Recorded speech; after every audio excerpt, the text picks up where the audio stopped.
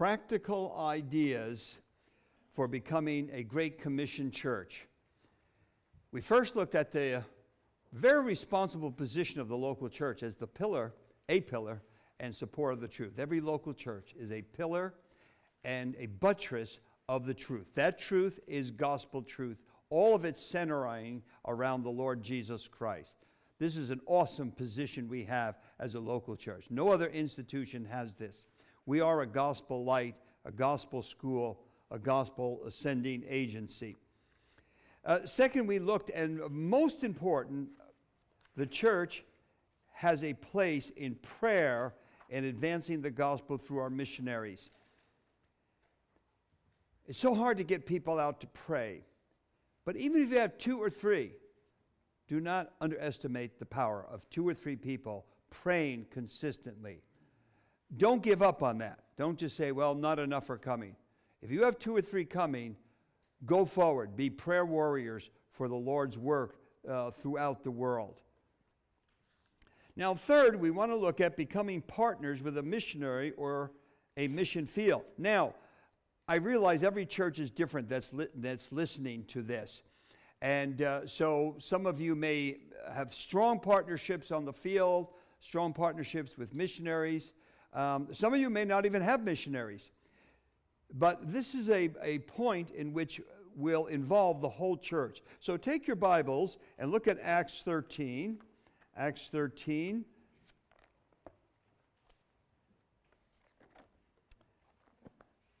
We see here one of the first churches and its missionary vision and prayer for the Gentile world. Chapter 13, verses 1 to 4. So here's an assignment. I would like each of you that has come to this seminar to, on your own, it's up to you, to write as many observations as you can about this passage. As many observations. Write 10, write 15. What do you learn from this strategic passage of the sending of Barnabas and Paul? Verse 1. Now there were in the church at Antioch, this is the second major center, Jerusalem first, Antioch becomes the second major center of Christianity, prophets and teachers. Barnabas, Simeon, who is called Niger, Lucius of Cyrene, Manaen, a longtime friend of Herod the Tetrarch, and Saul. While they were worshiping the Lord, you might have different words there in your translation, and fasting. Now that fasting tells us this wasn't just a regular service. This was a special seeking of the Lord in fasting and prayer. Well, what were they seeking the Lord about? Well, the answer comes undoubtedly through a prophet. While they were worshiping or serving the Lord and fasting, the Holy Spirit said, probably through a prophet, here's the answer to their prayer and fasting. Set apart for me Barnabas and Saul for the work to which I have called them. Isn't it interesting? He picks the 2 best. Didn't send out a bunch of young people. He sent out the 2 best fellows. Then after fasting and praying, they laid hands on them and sent them off. Verse 4. So, being sent out by the Holy Spirit. Notice, it was the Holy Spirit who sent them. However, the church is involved. God works through means. This is a very important passage here for missions, because we see the local church involved in thinking, when they come back, they report how God had opened the door to the Gentiles. So that's the report. So undoubtedly they were thinking of the Gentile world, praying and fasting about, and God says, okay, the Holy Spirit says, you're going to send Paul and Barnabas, your 2 key leaders. They're going to go. I'm going to send them. They pray and fast for them. Whenever Paul returns or Barnabas returns, they come back to Antioch and they report. Because from that church, they were commended to the Lord, entrusted to the Lord's care. So it was really their home church, and they felt a responsibility to come back. So there's this partnership, and the excitement and joy to hear how God used these 2 men to open the door of the gospel to the first Gentile churches and the churches of Galatia. And we have the book of Galatians written to these churches because of a problem that emerged rather quickly. Also, you have Philippians chapter 1, verse 5. Philippians chapter 4, verse 14. The beautiful church at Philippi. The Partnering, and that's exactly what Paul says. You have been partners with me from the beginning of the gospel. And they were a giving church. We'll talk about them a little bit later. But they were in league with Paul in a way that brought Paul great joy. This was a wonderful church. When you are directly involved in partnering with a missionary or a particular part of the world, you have a totally different relationship with the missionary. Many, many churches, people try to raise money. They come around the churches. They report where they want to go. The church, well, all right, we'll give you 100 a month, 50 a month. And they get enough churches and they go to the mission field. Those churches don't partner with the missionary. They send the check out. Very little is known about them. What you want, ideally, and I realize every church is different, not making rules here, to partner with a missionary or several missionaries to have a real burden for a certain field. It does a great deal for the local church. It gives you a mission together, and you're praying together, and you feel you're just a part of this work. For many, many years, we had a very important work in Indonesia. We have now handed it all over to the Indonesians. We're hardly involved. But for many years, one of our young couples went to Indonesia. They've seen 10 churches planted.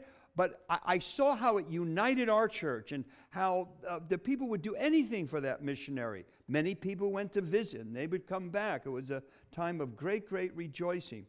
I would say it did more for our own church in the sense of uniting us. Churches need mission. They need a sense of we're doing something in Indonesia. We're doing something in Cuba. And it's good for the church, but you enter into a partnership relationship, and it's totally different than just sending out checks or hearing once in a while about a missionary. You get every family involved, all the children at the supper table praying. Now let me give you just a couple ideas. I put in a missions magazine recently of how to get more involved in a local area or a local church. It's wonderful when a church sort of has a field that it has a burden for. And again, it gives you mission and it unites the church. Here's just a couple ideas, 4 ideas. Select a part of the world for which you have a burden. Perhaps you already have a missionary there, and concentrate on that. Now, you can concentrate on several fields.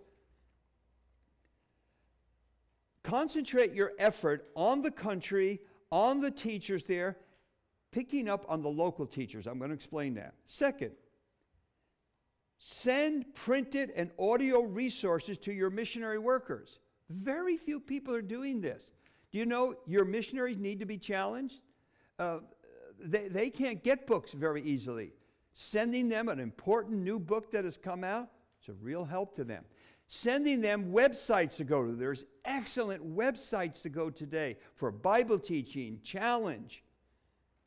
I was just telling people just right now some websites that every worker needs to be looking at, keeping us up to date with the changing times we live in. You can't keep up with it all, but there's people that do that for us. We like to send challenging books to the field, audio messages, suggestions to encourage our missionaries, to challenge them to be reading, thinking, knowing some of the newest networks on the web that they should be checking. Then third, send Spirit-gifted Bible teachers to the field. Let me give an example. I'm personally involved with knowing about this. But in Korea and Cuba, there are churches that for over 20 years have been sending in teachers to teach for a week to 2 weeks. So, let me not mention more country names because it would get people in trouble. But so let's say there's brothers in Germany, this is true. They come to this country every year, this certain country, give 2 weeks of intensified training for the workers, for the elders, for all those who want intensified training. This is such a blessing. So South Korea is an open field, so I can mention that. But I've been to South Korea a number of times, and it's been such a blessing when brothers come from Australia and New Zealand, spend 2 weeks in concentrated teaching. Just a blessing. And you have some really good Bible teachers. See the fields that would like them to come, or your particular field of interest. Go there for a week or two and give specialized teaching. Fourth, financial support to potential indigenous teachers. Encourage the indigenous teachers, not just your missionary, but I guarantee your missionaries working with people. Find out who those people are. So recently we brought one of those teachers from Mexico who's really giving great leadership to the local church. Mexican brother, lives there on the place near the church. And we brought them to our church to get to know them better and had a public meeting with them. We had to do it through translation. And encourage that indigenous teacher. What can we do for you? How can we help you? What materials do you need? Would a year of Bible school help you? Anything like that to encourage local indigenous teachers, because eventually the missionary will have to leave and the indigenous workers have to carry on. Another thing we've done is very nice. So we're working with some churches in Japan. We don't have missionaries there.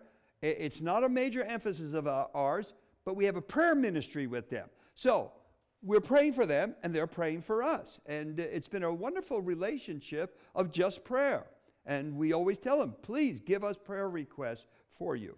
There is actually a missionary, and many of you may even know him, in Japan doing a wonderful job. I won't mention names right now. He's not one of our missionaries, but he's one of the missionaries I pray for regularly, doing a marvelous job there. And I know of different churches that are going at different times of the year to help.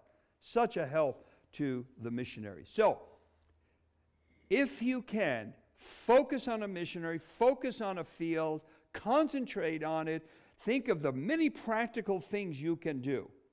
And we'll talk about some other things you can do. All right, 4, form an evangelism or missions committee. This is one of the most important things you can do, and here's why. Someone has to take responsibility. So a missionary calls me and he says, Alex, I've been writing my assembly, and I cannot get an answer. They won't even answer my emails. Well, the reason they're not answering is not they're bad people. No one's responsible. That's why. No one's responsible. So when no one's responsible, everyone thinks someone else is doing it. It would be good if you could have a missions committee, even if it's made of 2 or 3 people, that meets regularly to strategize, to advertise in the local assembly, to come up with plans, letters, support for the missionaries. Now, there's other options if you cannot get a committee. So, for example, if you're not a large church and you don't want to multiply committees and you know you're not going to get a response, the elders could be that committee. So, in one of their meetings, they emphasize foreign missions and what we can do to strategize and letters and be responsible. Or you can have your prayer meeting once a month. The prayer meeting is missions committee meeting where you strategize, make sure letters, make sure you know when the missionaries are coming back. It's taking responsibility. Someone has to take responsibility for your missions program, or very little will happen. And correspondence is so important. It's so much easier today with the internet. Years ago, you had to write letters and go get them mailed and everything. Today, you can just shoot off a letter very quickly. Now, just on a side here, help your missionaries communicate. Sad to say, many missionaries are not good communicators. Here's one of the most successful things I've seen. It was done by one of our missionaries, and even our other missionaries haven't gotten it yet. But one of our missionaries working in Asia and working in a place I cannot mention the name, he every week sends a 2 or 3 line report. Every week. Sometimes even more, twice a week. We get a 1, 2 lines, no more than 3 lines. And he follows up. So we're watching his work progress and what he's doing. And after 4 or 5 months, you've got a real clear idea. But it's only a couple lines. That's what modern people do. I get a lot of missionary letters. I cannot read them all. It would be nice if I could, but I cannot. So when I see 2, 3 pages, I have to exit it. I'm sorry, really sorry about it. But there's no more of me left. But when I get 2, 3 lines, so we say to our missionaries, your job is to tell us. Hudson Taylor said, information is the key to prayer. We don't want to just pray, God bless the missionaries. We want specific prayer requests. So, help your missionaries communicate. And this is one of the best methods to communicate. Your email. Or you want to use another mobile device of some kind that you just do one line, two, no more than 3 lines. Here's a prayer request. Here's what we're doing this week. And it is very effective. And I'll tell you why it's effective, because we got people praying. That's when it's effective. People know what's going on. People are getting information. And then the church unites behind that information because everyone's getting that email. If the missionary doesn't communicate, it's hard to pray and you lose interest. Frankly, you lose interest after a while. So it's a good thing to teach your missionaries how are they going to communicate with you that you can use that information. So if you cannot get a committee, then the elders have at least one of their meetings every 2 months or whenever they want to do it that is missions oriented. You can even invite other people to that meeting and say, it's our night for missions. We're going to pray. We're going to strategize. We're going to plan. We're going to do important things for our missionaries. This is why it's good to have a missionary statement, your missions policy statement. I brought one with me here. Our mission statement is Matthew 28, but then we explain how we're going to carry out Matthew 28. And then there's a section in here, if a young person wanted to be a missionary, how would they go about? What steps would you take to let us know you want to be a missionary, and what would we do? And it's not just young people. So 10 years ago, a couple in our church who were originally from another country retired in their 50s. And in their 50s, they went to the mission field. They are now on their second church that they have started. Their health is poor. They got a million problems. They are out on the mission field doing a work for God. In fact, when they first got to the mission field where they are, they were threatened by the local people telling them, we will kill you. If you stay here, we will kill you. We'll blow up your car. That's what they were told. 40 people came to their house to tell them that. So the missionary answered back, well, you'll have to kill us because we're staying here. God sent us here. Within a year, they had 40 people in a church. It's a tremendous story. Well, they're in their early 70s, I think now, or late 60s or early 70s. Their health is shot, but they're just pressing forward. So it's not just young people. Maybe you at 55 or 60 want to go to the mission field. Great. Have a mission statement that would tell people, how would you get there? What do you have to go through? Just pop up one day, I'm going to the mission field? 5, care for your missionaries when they return. So a missionary says to me, I have many missionary friends. A missionary says to me, Alex, I get home, I give my missionary report, I get my check, and that's it. No one calls me, no one invites me to dinner, they don't ask me anything beyond my report. They don't care. Absolutely right, they don't care. They're so preoccupied with other things. When your missionary returns, now this is what the missionary committee does, or the missionary people responsible. People know they are responsible for letters, information flow, whatever is needed. You ask the missionary, what do you need? You need a car? You need a place to live? You need to tell us what you need so the missionary feels cared for when the missionary comes home. Sometimes missionaries come home and they're quite tired, or they don't feel cared for. It's such a wonderful thing when a missionary feels cared for. And missionaries will tell you that. I really feel cared for by our local church. Or missionaries will say, well, as this missionary said to me, they just don't care. They're going through the motions. That's what they're doing, going through the motions, but there's nothing beyond that. So ask them, what do you need when you return? Think through carefully, what will we do? We have a nice basket of fruit and food for them. Do we have a car for them? What is it they need? And let's get people to meet them and be with them. What about new people who have come to your church after the missionary maybe has been on the field 5 or 10 years? How do new people get to meet your missionary or get to know what you're doing in missions? Well, you get the missionary together with them and have a dinner together and have them to their home.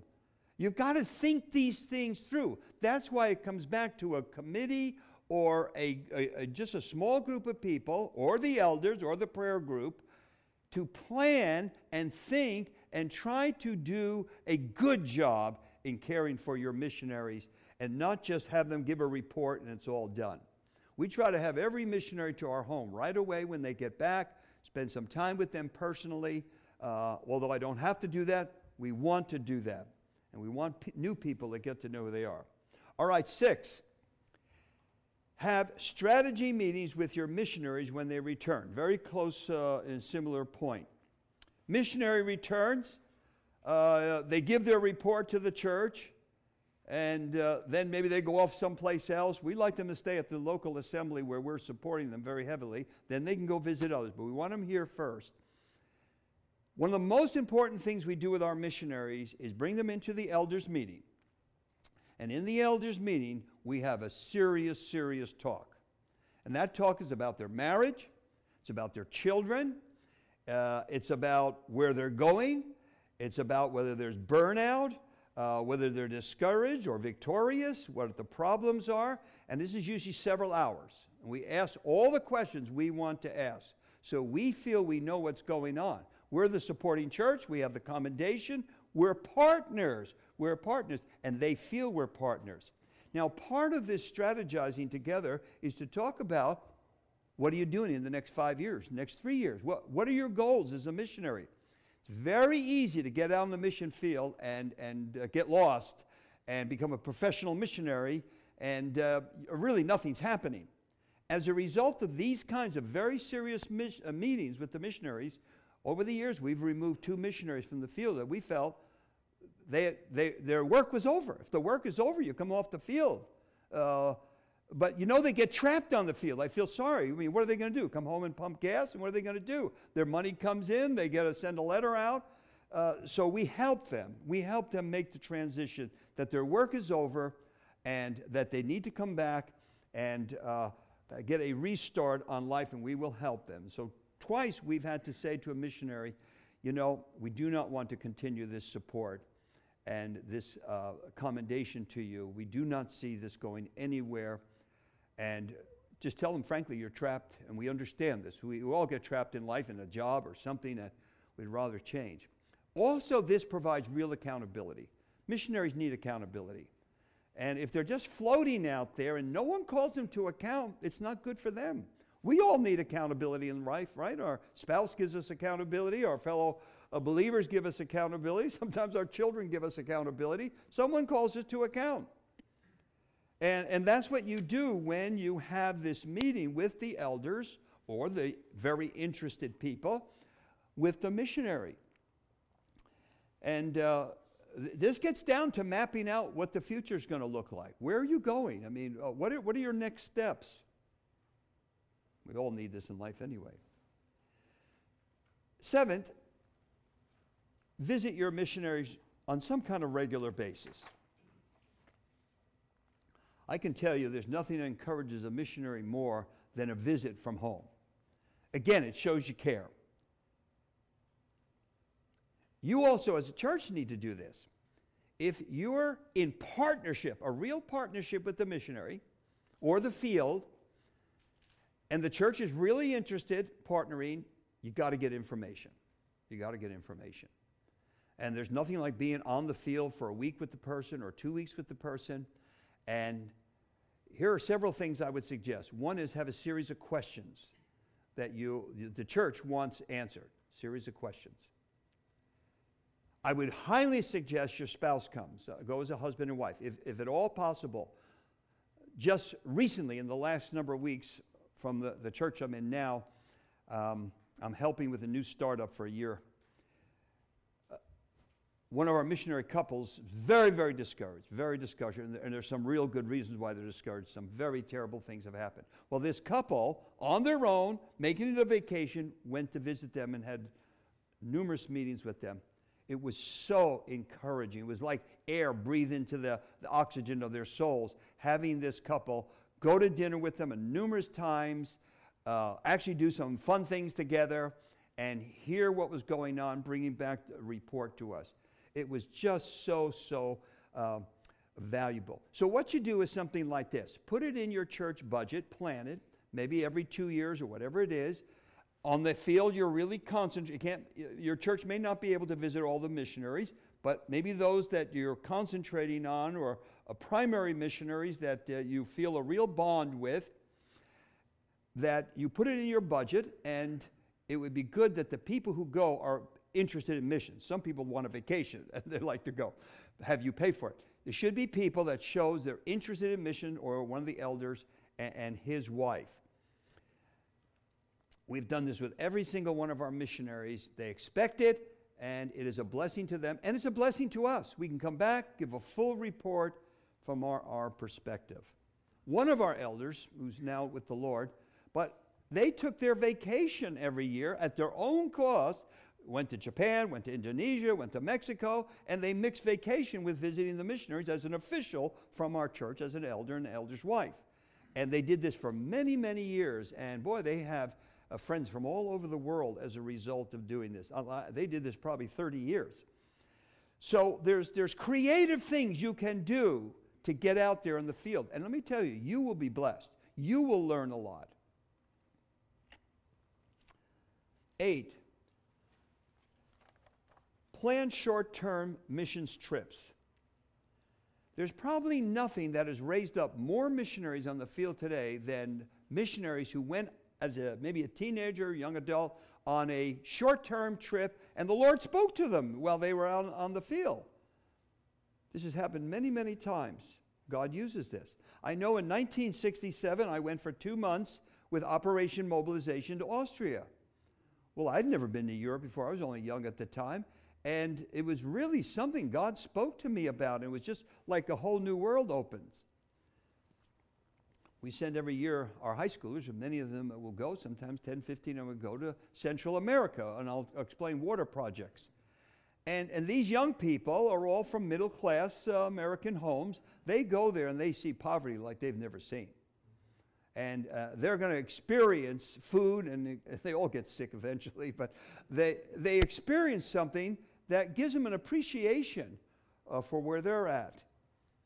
It really can help young people open their eyes to world missions and give them a bigger vision.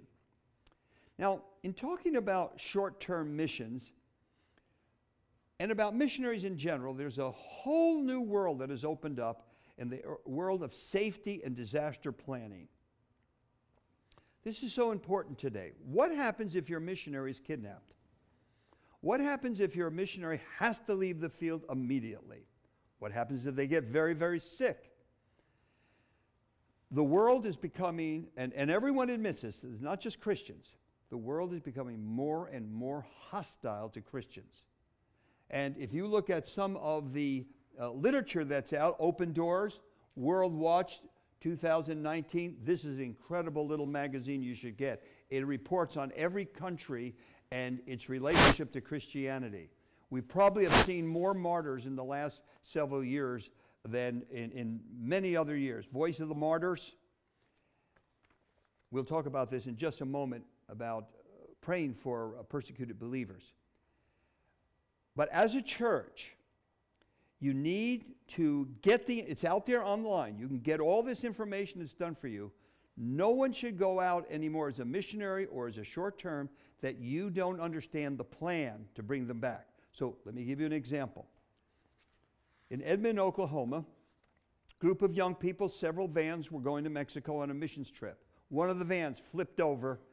Girl was immediately killed, several seriously hurt. What do you do? Well, who do you call? This church had a plan. They knew instantly who to call. They called one person. That one person, within hours, were getting parents on a plane, going to the site where they had lost their daughter. They had counselors for the other young people. They had a way to bring them right back. It was so well organized and planned. It was a disaster plan that this was put in the newspaper, the local newspaper, explaining how this church had thought through, what if one of the young people dies? What if there's a terrible accident? And if you watch the news, almost every summer you'll see some accident with a missions group or a youth group. Sometimes it's a death, sometimes it's a bad accident. So, as a church, you can go online and get all this information. You don't have to rewrite the books on how do you protect yourself insurance-wise. What is your plan? Because you can be sued. People sue churches today. It's no big deal. If you're not responsible for anyone going out, and you need to think this through with your missions organization, your local church. Do not be careless about this or irresponsible. It's a very, very big thing today, especially in the world as it grows more and more dangerous. And every missionary is facing this, more hostility towards missionaries that most of us have seen in our lifetime. So get that information. If you can't get it, you call me. I will get that information for you. How to care for a disaster plan, how to care for deaths or kidnappings. You need to be protected from these lawsuits and from incompetency and a lack of preparation. We trust the Lord, but the Lord also wants us to use our brains. Both are true. 9, read missionary biographies. Now, we were talking about the Lord's command to pray for laborers for the harvest. We pray, but there's also things we can do. If we want laborers for the future, 10 years from now, 20 years from now, if the Lord doesn't return, we're going to need missionaries. We need them right now, actually. It's not people in their 40s and 50s. It's going to be children and teenagers that we've got to start reaching. Put the thoughts in their mind. So, I was a teenager. I was saved at Pine Bush Bible Camp. We had a wonderful leader. And as teenagers, 14, 15 years of age, very young teenagers, we were made to read the life of Hudson Taylor, the life of George Mueller. When you're a teenager, you've got all this energy. They got more energy than they know what to do with. It's wasted on them, as they say. We could use that energy. And they're visionaries, and they're idealists, and they've got plans. Well, the world's after them. The world's got visions for them. The world's got heroes for them. We have to put the heroes in their mind first. We have to set the vision out for them first. And when you're a teenager and you read the life of Hudson Taylor, I mean, you can't be the same. You cannot be the same. Now, there's a whole series, several series of youth biographies of missionaries, like the Trailblazer series, but there's other series written for young people. We have to go after the children and the teenagers and start putting a vision in their mind that they are to be globalists. We have a global enterprise. We're internationalists. Jesus lifted our eyes out of our little local churches in our little local area to the world. We are concerned about the gospel going to every nation, every language, every people group in the world. That's our vision. Christ gave it to us. Didn't want us to be little people, big people. We don't have a little gospel, we have a big gospel. It's for the world. We need to put this vision in front of young people, children, and teenagers. We need to go after them. This is why whenever we have a missionary back, we always send them to the Sunday school classes. We have a special meeting with all the teenagers. And during that meeting, we have them talk about what is life like in France? What is the food you eat? What are the cars you drive? What are the people like? What are the problems you have? What's the government like? In fact, every missionary that comes home should be an educational experience. So our missions committee meets twice a month. That's a little extreme for most churches, but we meet twice a month. And we try as much as we can to get missionaries in to educate us, to teach us about different countries of the world and what we should know about them. Well, the same with your young people. They need education in what God is doing in the world. And the Lord is doing wonderful things. There's many, many problems, but the Lord is working. Challenge those young people. Good biographies, good books. Put them in contact with missionaries. I think of my own children, how they've been impacted by missionaries at the table. And when we have missionaries at the table, I ask them 100 questions. I usually exhaust the poor missionary. And I'll ask them things like, what do you eat? Or what, do you have doctors? Or what do you do for recreation? And what are the people like? What's the government like? My kids are sitting there listening. And their whole horizons are enlarged. Their whole horizon, rather than watching television or those stupid YouTubes that they watch. And they are stupid. In fact, they watch them because they're stupid. That's not an exaggeration.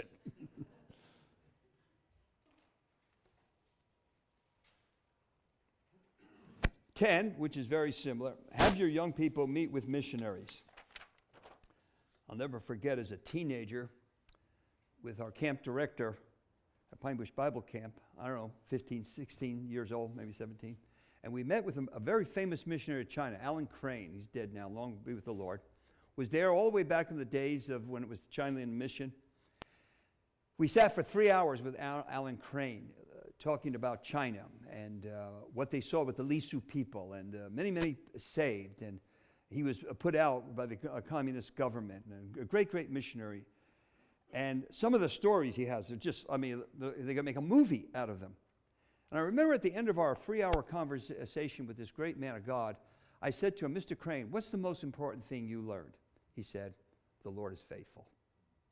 The Lord is faithful. You can trust him with your life and with your future.